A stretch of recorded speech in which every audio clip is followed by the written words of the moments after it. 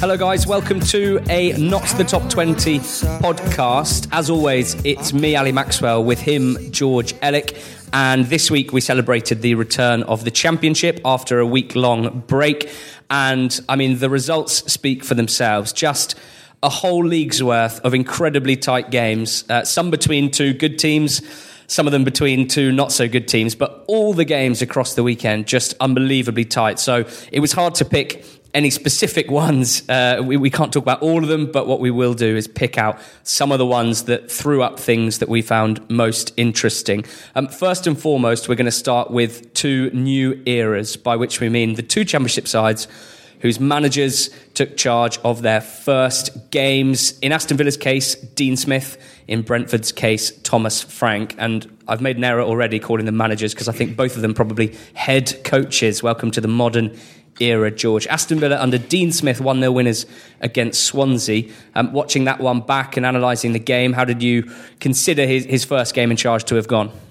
Well, they certainly created chances. Tammy Abraham scored probably the trickiest of three chances. He could have had a hattie. One of those, a really, really good header though, that he put away to put them 1-0 up. I thought Jack Grealish looked very, very lively indeed. A really nice pass in for the pre-assist, can we call it, for the goal as Definitely. well. And good to see Nyland, the keeper, who's had a tricky start, making some crucial saves as well to keep them in it. So probably, as you'd imagine, with the Dean Smith team, looking very fluid going forward. A lot of people giving John McGinn rave reviews for his performance as well. I think his best performance of the season so far. Certainly the keepers as well, but they did concede chances. But definitely a good start for Dean Smith. Pre-assist is one of those phrases that just winds some people up so much. But we know our listener base by now, and that sort of thing's right up their street. When you know, those such as Mr. Prutton will tell you that Jack Grealish doesn't do enough on a football pitch. So I think you've got to highlight the times when he does do something that leads to a goal, even if it won't show up in the goals or assist column. Point about that, actually, I was going to bring it up later. I've been scouring Instat. I feel like, given that we have a subscription with it, it's probably worth contributing a little bit more to the podcast. So I was just scanning through some individual player stats for the season so far. On Jack Grealish, I think it's accepted that he's not playing quite as well this season as he did in the second half of last season. I did notice two stats that you'll like. Dribbles in the Championship. Grealish has completed the most dribbles, and out of the top 20, quite clearly the best success percentage as well. 67% of his dribbles he completes, which is sensational. Hotter, for example, on 47%. So you might think those two guys are pretty similar when it comes to dribbling, but it's not the case really. Joe Lolly at 66%, also very good. But also fouls suffered. This is the big one. Jack Grealish first in the Championship with 60. Leitner second with 34. The drop off there, I mean, it's almost double. It's quite remarkable. So Grealish looking like he might enjoy playing under Dean Smith, and that's also that is in itself a skill. It's easy just to think it's one of those pointless stats, fouls suffered, but also of course it's a skill. Well, just in terms of sheer positional play and where you pick up the ball in the pitch. I mean, Jack Grealish plays a certain position, which means that of those 60 fouls, you can be pretty sure that a high proportion of them will be in dangerous areas. So, with John McGinn and Conor Hourihane swinging the balls in, exactly. So, yeah, I mean, Grealish looked great again, and I have a feeling he's gonna. I mean, Dean Smith said so in his press conference. He said he thought he could take Grealish to another level, and. I'll be pretty excited if I see that. Yeah, we got a few tweets. Hugo was there, said Grealish back in the middle, which was good to see. Although 7,500 to Holt said that he was dropping deeper. So playing more centrally, but coming from deep, which is something that we saw him do very well last season. The wingers played much higher up the pitch, although I did notice it was still El Mohammadi and Adoma. So just for the moment, Smith keeping the more attacking wingers, Balassi and El Ghazi, sort of sheathed, if you will. John McGinn, the star man, I think it was really, and that's backed up by what these guys said, and the players noticeably 10 to 15 yards further upfield. So a more proactive performance from Villa. That's what the fans wanted to see. Although, having said all of that, you highlighted it, that they have a lot to thank the goalkeeper Nyland for. He made some excellent saves, as did Norfeld in the Swansea goal. A word on Tammy Abraham. Do you think he might really thrive under Dean Smith? He's got 4 goals in his last 7. He's got to those 4 goals very kind of quietly as well. He's someone who we know scores goals in basically any team he plays in the Championship. That Bristol, it's easy to forget because they've been so good since. That Bristol City team he played for finished 17th. It was by no means a good team, and he scored a lot of goals in that season. He is someone we've seen in Dean Smith's sides. Neil Maupay was obviously the beneficiary of it this season, where they create chances at close proximity to the goal, and they've always charted very well on XG data for that reason, because they create good chances. And before him, Weber last season to an extent, exactly. Hogan before him, and Andre Gray as well. And if that's going to be the case here, then you've got to expect Tammy Abraham to be a perfect fit. I mean, obviously it's not as easy as him simply mapping those performances at Brentford onto Aston Villa, especially not very quickly. But you'd think that the tactics and the strategy that they will employ will be to give the striker chances on a plate, and the person who's going to benefit from that is Abraham. And if it looks like Abraham will be the first choice striker for Smith, then Johnny Danger, or Jonathan Codger as he's known, will be. I got that the wrong way around. Jonathan Codger, or Johnny Danger as he's known, will be coming off the bench. An excellent bench option, and Villa full of them. Brentford under Thomas Frank then. Frank, the assistant head coach to Dean Smith, it seems, was very much waiting in the wings to take over when Dean Smith left, and he did so. Brentford lost at home to Bristol City in his first game. This was another very, very even game. Brentford probably should have been ahead through Maupay in the first half. Bristol City came roaring back, had a goal disallowed that might not have been offside. It was hard to tell, and then a red card unbalanced the game somewhat.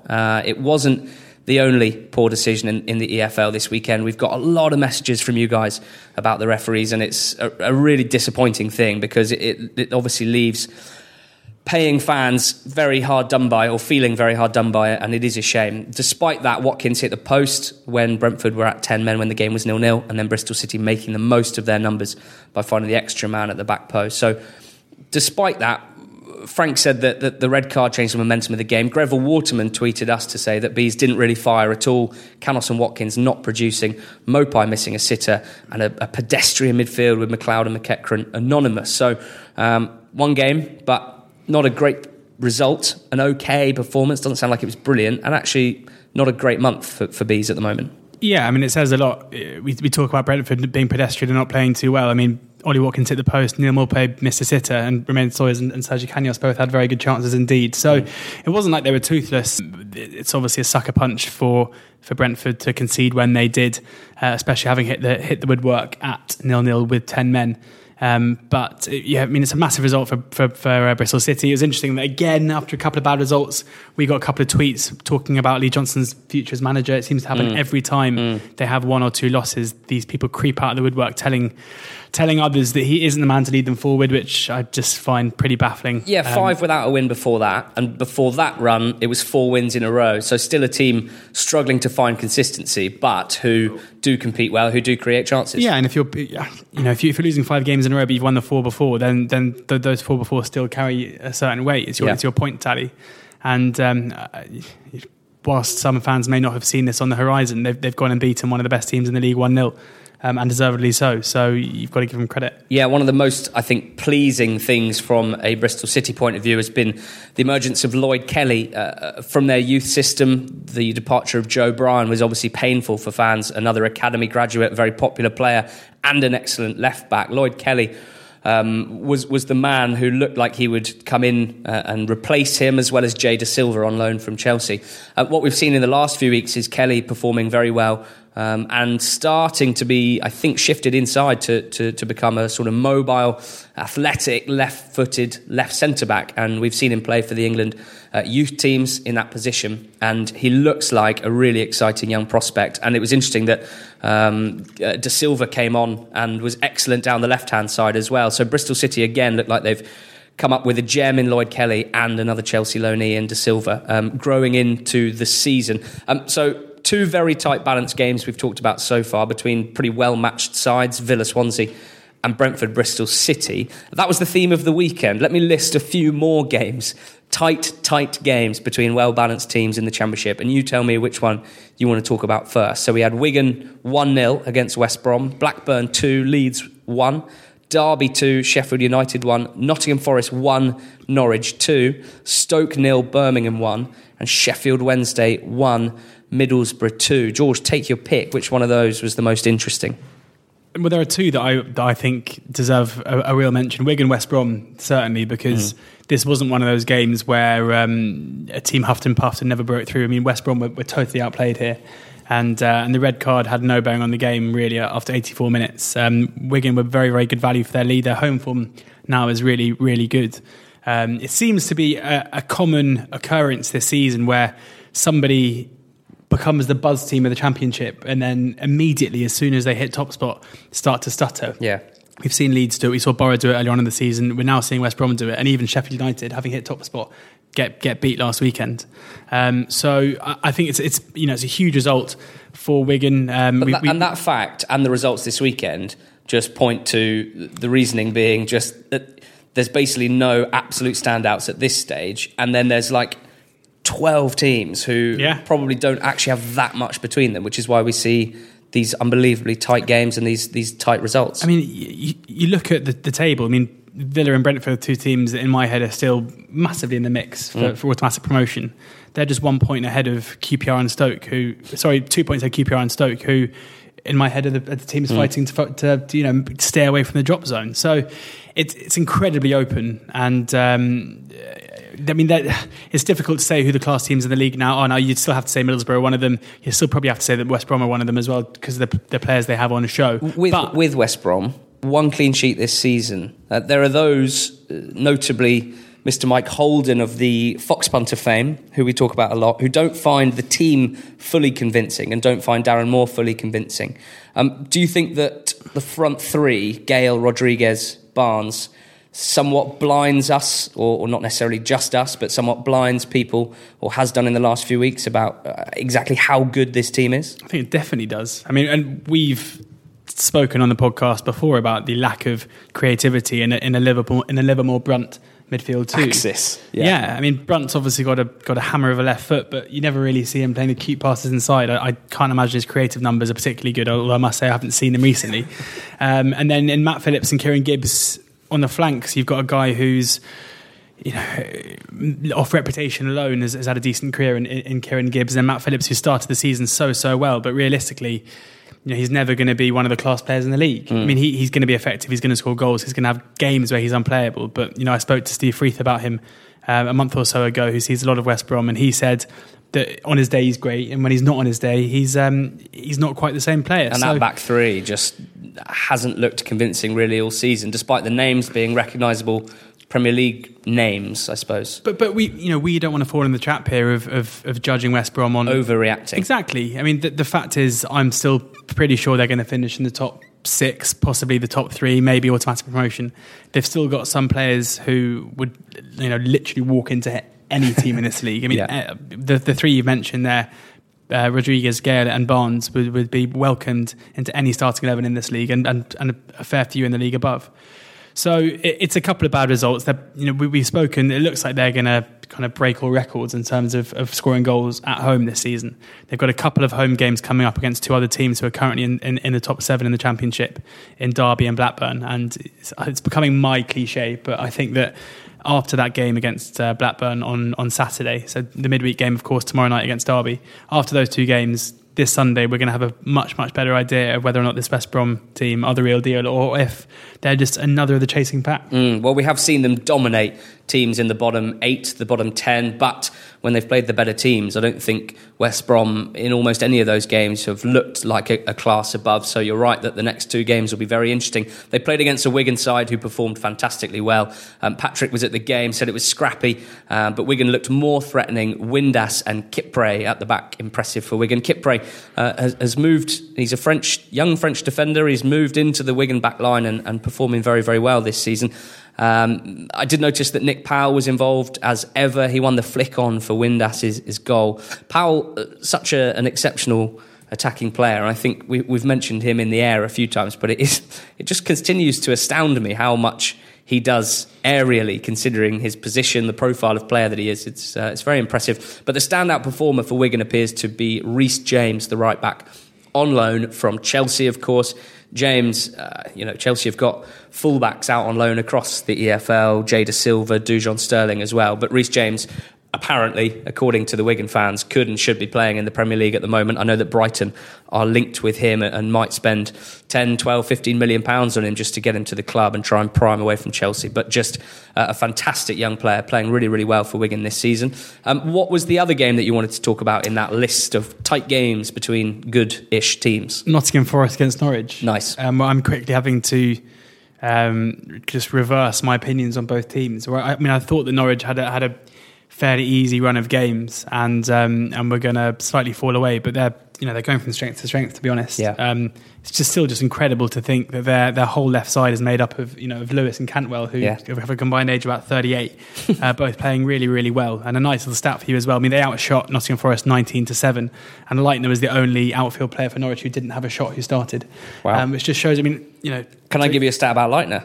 He's made the most passes in the Championship this season. There you go. So when he's not shooting because he's passing. Correct. And when you think that Tim Close has scored the 2 goals, it maybe shows that centre back scoring 2 is a pretty misleading.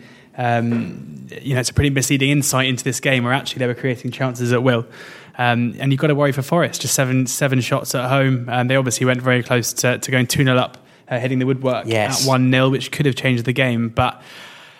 We hoped and thought for so long that Daniel Farke was going to be a breath of fresh air in this league, and after 12 or 13 months of it not being the case, I think we were ready to give up, and as were a few fans, and as were maybe even the club. And what a difference 6 weeks can make, because now he's back to being one of the hottest properties in the league. He's getting a lot of love, isn't he? And I think what needs to be added to it is the changes that the club has had to forego over the last year or so with Farke in charge. Pretty much as soon as he was appointed, this was a team that was losing its parachute payments. They only got 2 years worth, because if you're relegated in your first season up in the Premier League, you only get 2 years rather than the 3 years that most teams get. So their parachute payments taken away from them quicker than most teams would have them taken away. And they famously had an unbelievably large wage bill upon relegation from the Premier League. So this is a manager that's had to endure basically a complete turnover of squad, having a budget massively reduced, a wage bill massively reduced, having his key players sold in Maddison and the Murphy twins as well, and has managed to, with the help of Stuart Webber, the sporting director, put together another impressive squad, more or less on the cheap, and that's not doing them a disservice. That's hopefully a compliment.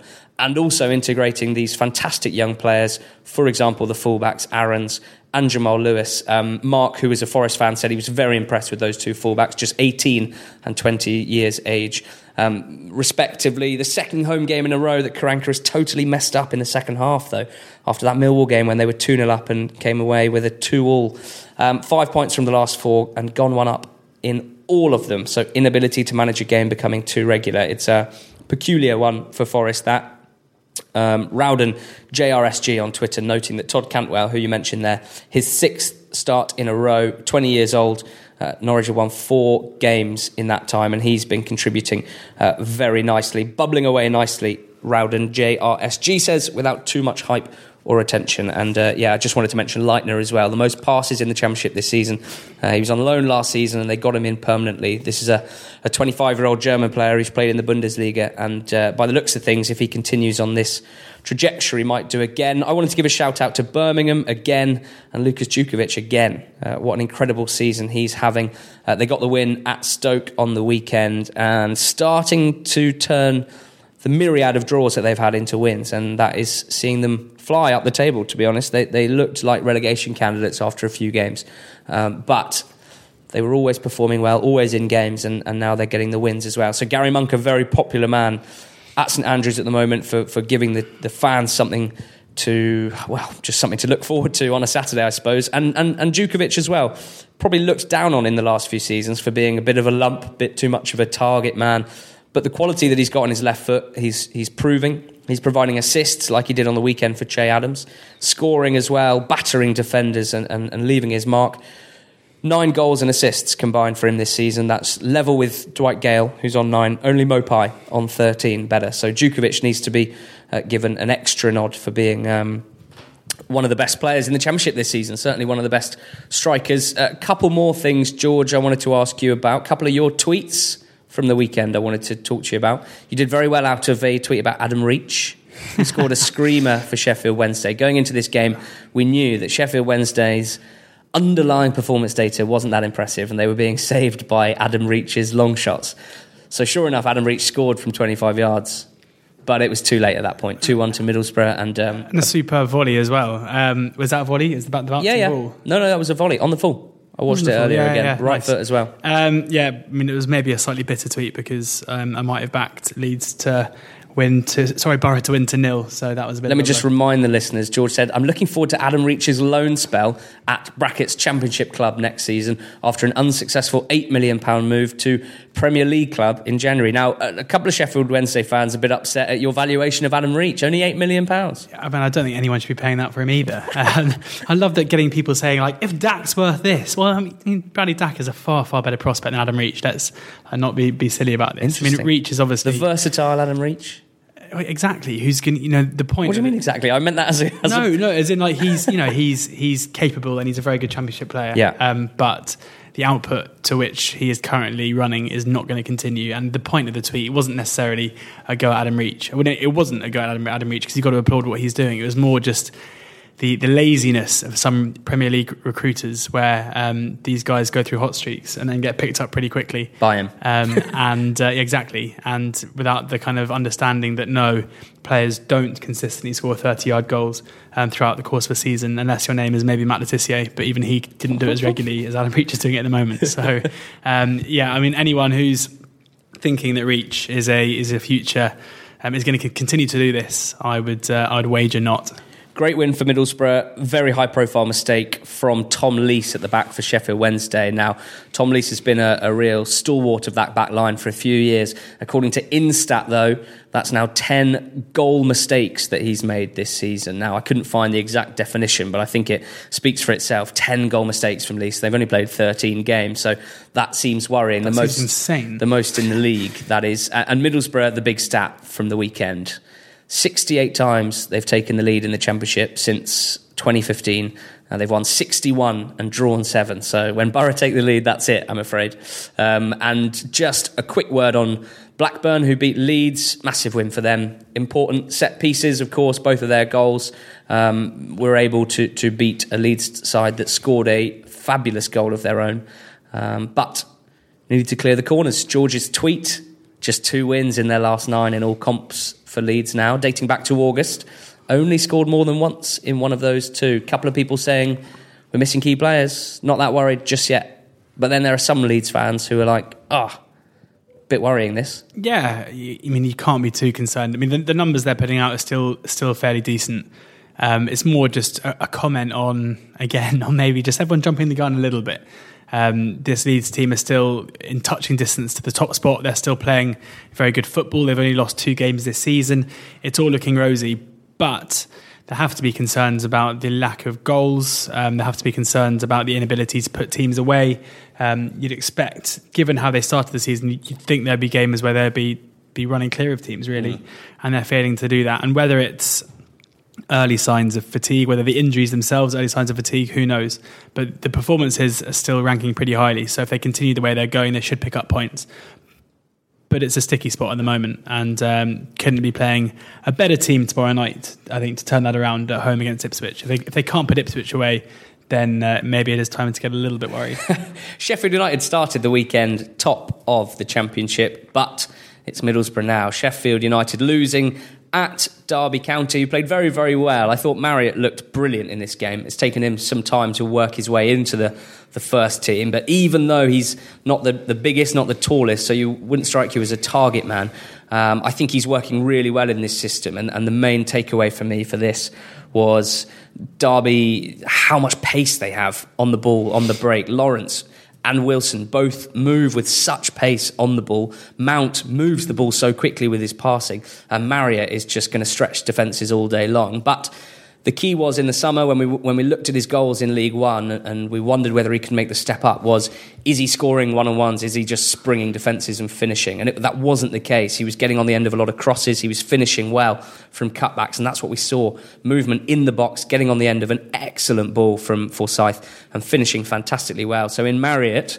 getting that chance, seems to be taking it, a very good sign for Derby. Sheffield United played very well in the first half, but fell away somewhat. And Derby, here's a fact for you.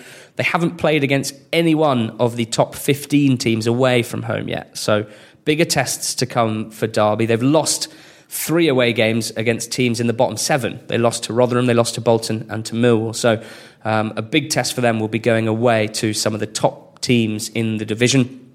And we'll wait and see what happens there. 2 big results down at the bottom of the table. You talked about if Leeds can't get past Ipswich, then maybe we'll start to reconsider. And that's because Ipswich are really, really bad, aren't they? Losing 2-0 at home to QPR. It's an absolutely shocking performance by every standard. They not only conceded indirectly from 2 set pieces, for which I think QPR deserve an award for inventive set pieces. What did you like so much about QPR? You texted me so excited saying, we've got to talk about QPR's corner routines. I think I've already seen it before. I said, just enjoy your weekend, George. I'd like to know if they do that every more often, but I haven't really seen it before, where everyone just went on the line. They all just stood on the line, and then the ball gets sent in behind them, and then they push back. And Ipswich had absolutely no idea what to do with it. But Ipswich failed to, create anything of note. And I was really excited about this Ipswich team, about Hurst, about the players he brought in, and I'm starting to think that maybe they're not up to it, which is a massive, massive shame. They had just 3 shots in the whole match. Not good enough at all. One of which was blocked. So, I mean, to register 3 shots at home against a team who, are by no means clear of the relegation scrap and have at times been very poor this season, and especially when you're 2-0 down in a whole half and 1-0 down after 13 minutes, you'd expect them to be able to muster something, but really, really concerning. And they've got a bit of a freebie against Leeds coming up on Tuesday night. And then the next 3 games after that are absolutely massive. In Millwall away, Preston at home, and then Reading away. And I'm almost fairly surprised that, happy, I guess, but surprised that Hurst hasn't been shown the door today, because there's no point in giving him Tuesday night and then getting rid of him for those 3 games. If you want, they're the 3 games that could easily set them up for the rest of the season or condemn them to a really long, hard struggle. And you want the guy, I think, who's going to be leading you either into battle or not. You want the guy to be in charge for those games. And the fact that Hurst is still there today suggests, and I hope they give him that time, because it would seem crazy to get beat at Ellen Road and then pull the plug and go into those games rudderless. Yeah, good win for QPR on the more positive side. Freeman and Easy and Hemed, all impressive, but they seem to have tightened up somewhat at the back, at least against the very bottom teams. So QPR have beaten all the teams, more or less, that they've played in the bottom 6. Generally, they're losing to teams in the top half. So I think that sort of gives us a pretty good idea about their level. Not to say that they're absolutely safe, but just a quick word about how you can frame things. I've seen people saying, QPR are just 4 points outside the playoffs now. You're like, yeah, they are. I mean, that is literally true, but there's 9 teams between them and the playoffs. They're 16th, so you can't get too excited about that sort of thing. But a good result. And then Reading, I feel really bad. We got a tweet from a Reading fan on, I think it was on Friday night, just saying, it's really sad listening to you guys talk about Reading, because there's just nothing positive. But he wasn't having a go. He was just saying there's been nothing positive to talk about for about 18 months now, and it just made me a bit sad. I just felt a bit bad for the Reading fans that listen. So I thought, well, they've beaten Millwall 3-1 in a game where we said we both sort of sided with Millwall on the betting show. And Simeon, a Reading fan, tweeted us. I thought, brilliant. Simeon and his Reading fan friends and peers are going to be so happy to get the win. Simeon said this was robbery of the highest order, but for once the luck went our way. Under siege for once. I mean, well, it's been years of luck. No, not the last year or so. Well, anyway, okay.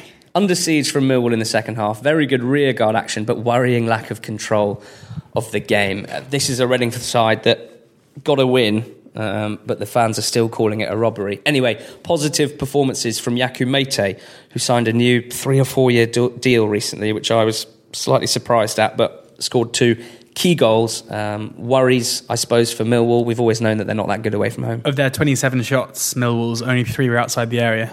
which is pretty impressive. What? Yeah. Millwall had 24 shots inside the area. Yeah. Okay. Right, okay. Jesus. Okay, Yeah. well, good win, Reading. Saw it out. Well done. Good win, guys.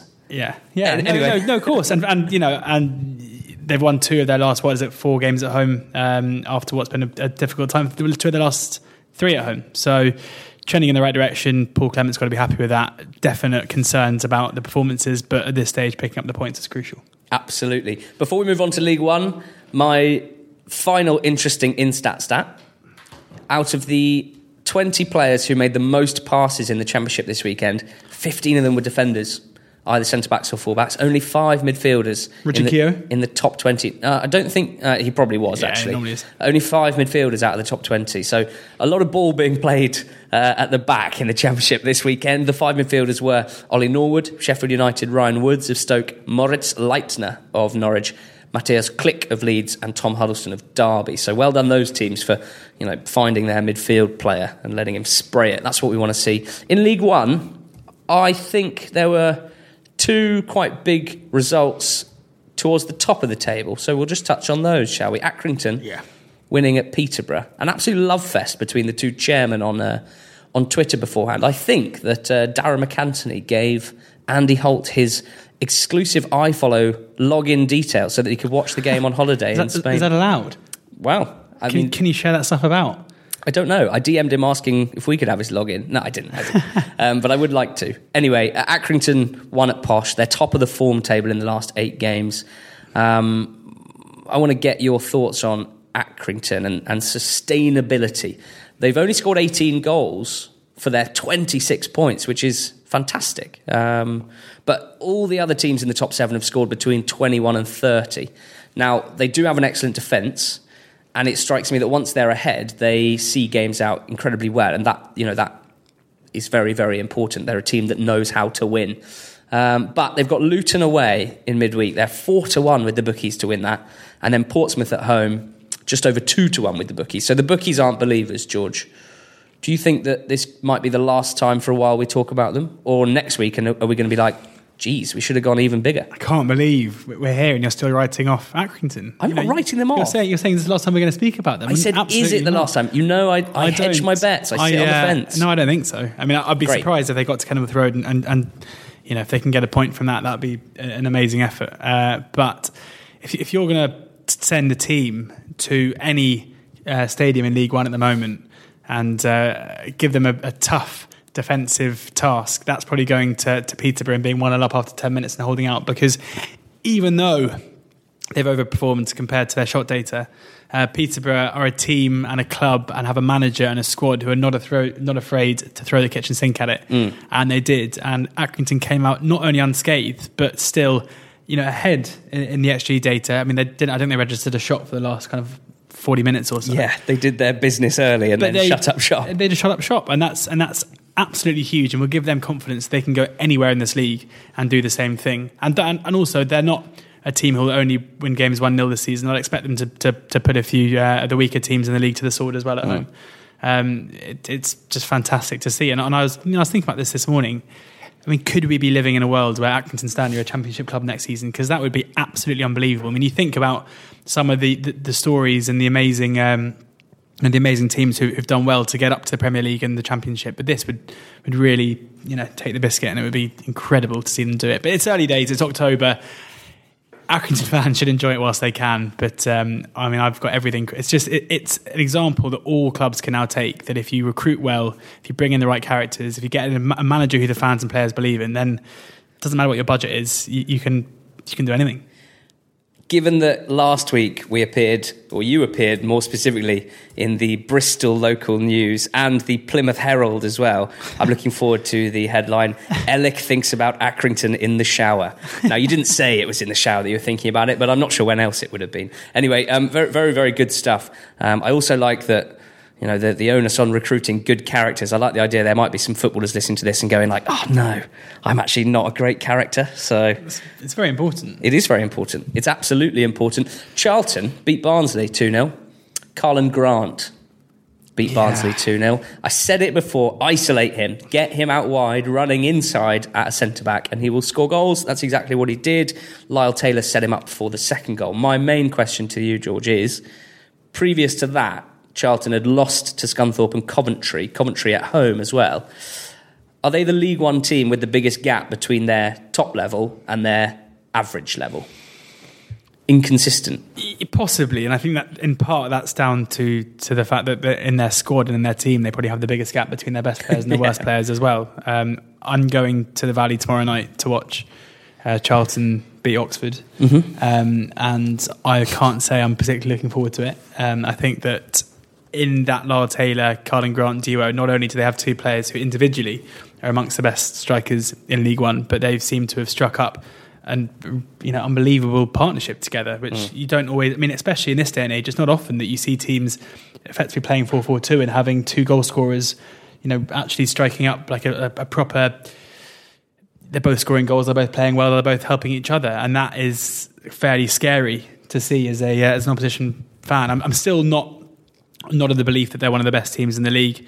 I still think they'll concede goals, but to keep a clean sheet against this Barnsley team is commendable.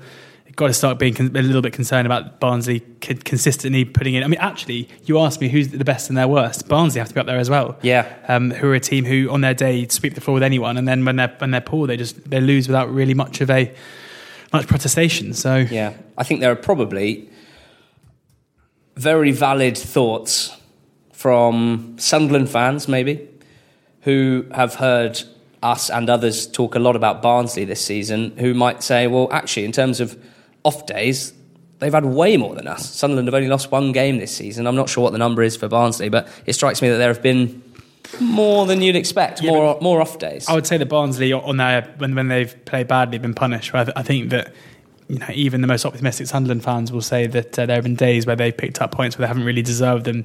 The Shrewsbury game being a prime example of that, where they were under the cosh really until they scored their first goal, and then used their experience to win 2-0 and their fitness, as we've discussed. But there have been a few games this season, the Coventry one being another one where they relied on a bit of magic from Chris Maguire to see them through. The Oxford game that we went to as well with 10 men and not really seeing much of a chance getting the draw. So whilst that shows great character, and they are certainly a team who, after a couple of years of not really showing much fight, it's impressive to see that. I don't think necessarily, Sunderland's are 1 point ahead of Barnsley. So I think that, I wouldn't be feeling too hard done by if I was a Sunderland fan. There was an absurd game. Doncaster 3, Gillingham 3, and it was Donny who scored a very, very late equaliser, and you're thinking, God, they must be thrilled with that. Gillingham gutted to have conceded a late equaliser. The XG score in that game, Doncaster, depending on where you look, we're looking at Y-Scout data provided by Fox Punter, Doncaster Rovers 4.05 expected goals, Gillingham 0.3 expected goals. I think it might have actually only been 3 shots in total. They scored their 3 goals. Doncaster, 4 goals worth of XG, apparently. Only 3. So that was a bit of a quirk. We had a good question from Dan about XG, and we're going to touch on that on Thursday on the betting show. So if you want to hear a little bit more in-depth chat about XG, there's a question that we're going to talk about on Thursday about certain types of teams and styles of play that outperform XG or certain types that underperform XG, and whether it's fair to say that is a thing that exists. And if you don't want to listen to that, you should still listen to the podcast, because there'll be loads of other stuff we talk about. Yeah, obviously, and that goes without saying. George, you were at Bristol Rovers 0, Oxford 0. Bristol Rovers, I want to learn about from you. I don't know how much you can take away from that game. 5 league games without a goal consecutively, and 7 out of the last 8 games Bristol Rovers have failed to score. That, to me, sounds really miserable. Do they look bad? How bad do they look? Pretty bad. I mean, they were comfortably the better team in the second half of the game, I must say, before I'm accused of being biased here. But despite that, Tom Nichols had a good effort. I think he's cursed. Yeah, he had a good effort saved unbelievably by Simon Eastwood. A really nice nugget in the local press today where Simon Eastwood said that he heard Tom Nichols say, "How did you save that?" after he saved it. Which, if you haven't seen the save yet, you can find it on Twitter. It's a fantastic save. But except for that, and then Curtis Nelson blocked the rebound. Except for that, they didn't really trouble Oxford too much. It was one of those games where Oxford were the better team in the first half. Bristol Rovers were the better team in the second half. Neither created very much. It was mainly in terms of possession and ball retention that they were the better teams. It was just fairly... Liam Sercombe is a player who obviously I know very well, and there's been a spark that I've seen in the past. Didn't get involved whatsoever. Stuart Sinclair's another one who I've been impressed with his industry. Didn't really do much at all. Jakubiak and Clark taken off at half-time and replaced by Bennett and Matthews, which did make a slight difference in terms of giving them more control of the game. Just strikes me that they don't have very many creative players. Well, their way of attacking is just quite easy to defend against. That's exactly it. It's balls into the channels and trying to gain possession of the ball in those advanced areas and then getting balls in the box. And it's worked well for them in the past, but it just doesn't feel like they have the players to do it. I got a tweet before the game saying this has it down to one of the grimmest League One games ever, and I replied saying, well, I think Oxford have enough calamity at the back and flair up front that it should be okay. But I turned out to be wrong. Was it one of the grimmest games in League One history? It was pretty poor. There were signs. Marcus Brown again had showed that he's in terms of pure talent too good for this level. But yeah, it was a game without much. If you ask either team, I think both teams would say their man of the match were the keepers. Jack Bonner made a couple of saves in the first half, which I'm not convinced many keepers in the league would have made. And then Simon Eastwood did the same in the second half. Just to give a bit more context to the listeners about my phrase, Tom Nichols is cursed. Tom Nichols is Bristol Rovers' number 10. He is 25 years old. He's a really nice player, creative, gets involved in linking and build-up play. Previously, he scored 36 goals in 112 games for Exeter, a perfectly respectable return. 14 goals in 58 for Peterborough. Less good, but still not terrible. He's played 59 games for Bristol Rovers and scored just 2 goals. It's absolutely remarkable, and I don't really understand it. If you watch him, he's a perfectly good player. It reminds me a lot of myself, actually, a very sort of small, creative number 10. But, arguably, I take more chances than him. You've got to say it at this stage. Anyway, rounding up League One, we must give a little nod to the other winners of the weekend. Sunderland's quality showed against Shrewsbury. Luton, 2-0 winners at home with 2 goals from set pieces. A George Grant special free kick. Burton beat Plymouth away from home. Freddie Ladapo with 2 goals for Plymouth, but all 3 of Burton's goals from set pieces, just embarrassing defending, and the tide well and truly turned. You could hear the noises emanating from the home end after the second goal especially. And Derek Adams called a section of the fans yobbish, which I don't imagine would have gone down that well. Coventry got a great away win. Jody Jones, who you'll remember from the start of last season being by far and away their best player, back from his ACL injury and scoring the winner. And Wickham's... just about scoring the winner. It was the worst goal. I don't understand how that's his goal, really, but fair enough. He deserves it. And Wickham's comeback win against Scunthorpe, 2-0 down after 10 minutes or so. Goalie sent off at 2-2 with 20 minutes to go. Craig McHale-Smith taking a beautiful chance to win it for Wickham. The double head touch was lovely. Yeah. Put you on goal, did it with his head, didn't do it again, so just nodded it down again. Yeah, lovely. Brilliant. Such composure. You don't see that very often in League One. League Two, to finish us off, George, we've got to talk about Macclesfield at the top. 1-0 down early in the second half against Carlisle. They hadn't won a game this season. Did their heads drop? The heads didn't drop. Now, a lot of people were banging on about how they had equalled Derby's record for most games since their last EFL win. I'm not interested in that. The other half of that was a season about 5 or 6 years ago. Not bothered. Really not bothered. They won over 100 games in non-league in between. But it is significant that they've got the first win of this campaign. So well done to Macclesfield. Is there anything you particularly liked about that Macclesfield performance? Well, I think if you're going to break a record if you're going to break a duck like they have, it's the perfect way to do it. Go 1-0 down, score bang bang twice in next succession, then hold on for the last 5 minutes. Nice. Good for them. Crawley 4-1 winners against Newport. We know that when Newport lose, they lose big. But Crawley really quite impressive in this game and in other games under Gabriele Cioffi. Yeah, we obviously don't do a betting podcast for the midweek ones, but I'm having a decent crack at them against Exeter tomorrow night. At just shy of 2-1, I think it is. Where I think Exeter, as we've discussed at great length, are surely set for a barren spell based on their numbers. Failing to score away at Grimsby is enough for me to suggest it's on its way. And, pretty decent XG. I know, output. but I think most teams will against Grimsby, sadly. and Crawley under Chuffy, as you say, looking really slick. So Harry Kewell's stock is sinking by the second, sadly. But I think Crawley could be good things for Tuesday night. Yeah, more on Kewell in just a second. Ollie Palmer, I wanted to give a shout out to. He's been absolutely brilliant for Crawley in this campaign. He's not always been the most fashionable striker, even at this level, or the most prolific goal scorer. But he, a bit like Djukovic, I think, in the Championship, as a target man, as a presence, has been fantastic and scoring goals as well. And I wonder whether, if we look back at, I might be completely wrong, I wonder how Crawley fans reacted to the signing of Ollie Palmer in the summer, because I don't think it's the type of thing that I would have seen and gone, oh, that's a fantastic signing, but it's proving to be exactly that. Shout out to 2 beautiful goals in League Two on the weekend. Jordan Bowery, once of Aston Villa, don't forget, finishing with the outside of his right foot from the edge of the box perfectly into the top corner to win the game for Crewe. And another winning goal, Courtney Senior for Colchester. A fantastic dinked 1-2 with a teammate in the box, finishing well for Colchester. So a shout out to those 2. We'll get on to our team of the week, though.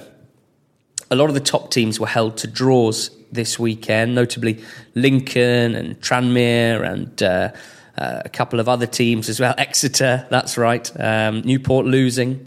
So MK Dons were big winners, winning to 0, clean sheet in 50% of their games. MK Dons, 6 games they've won to 0.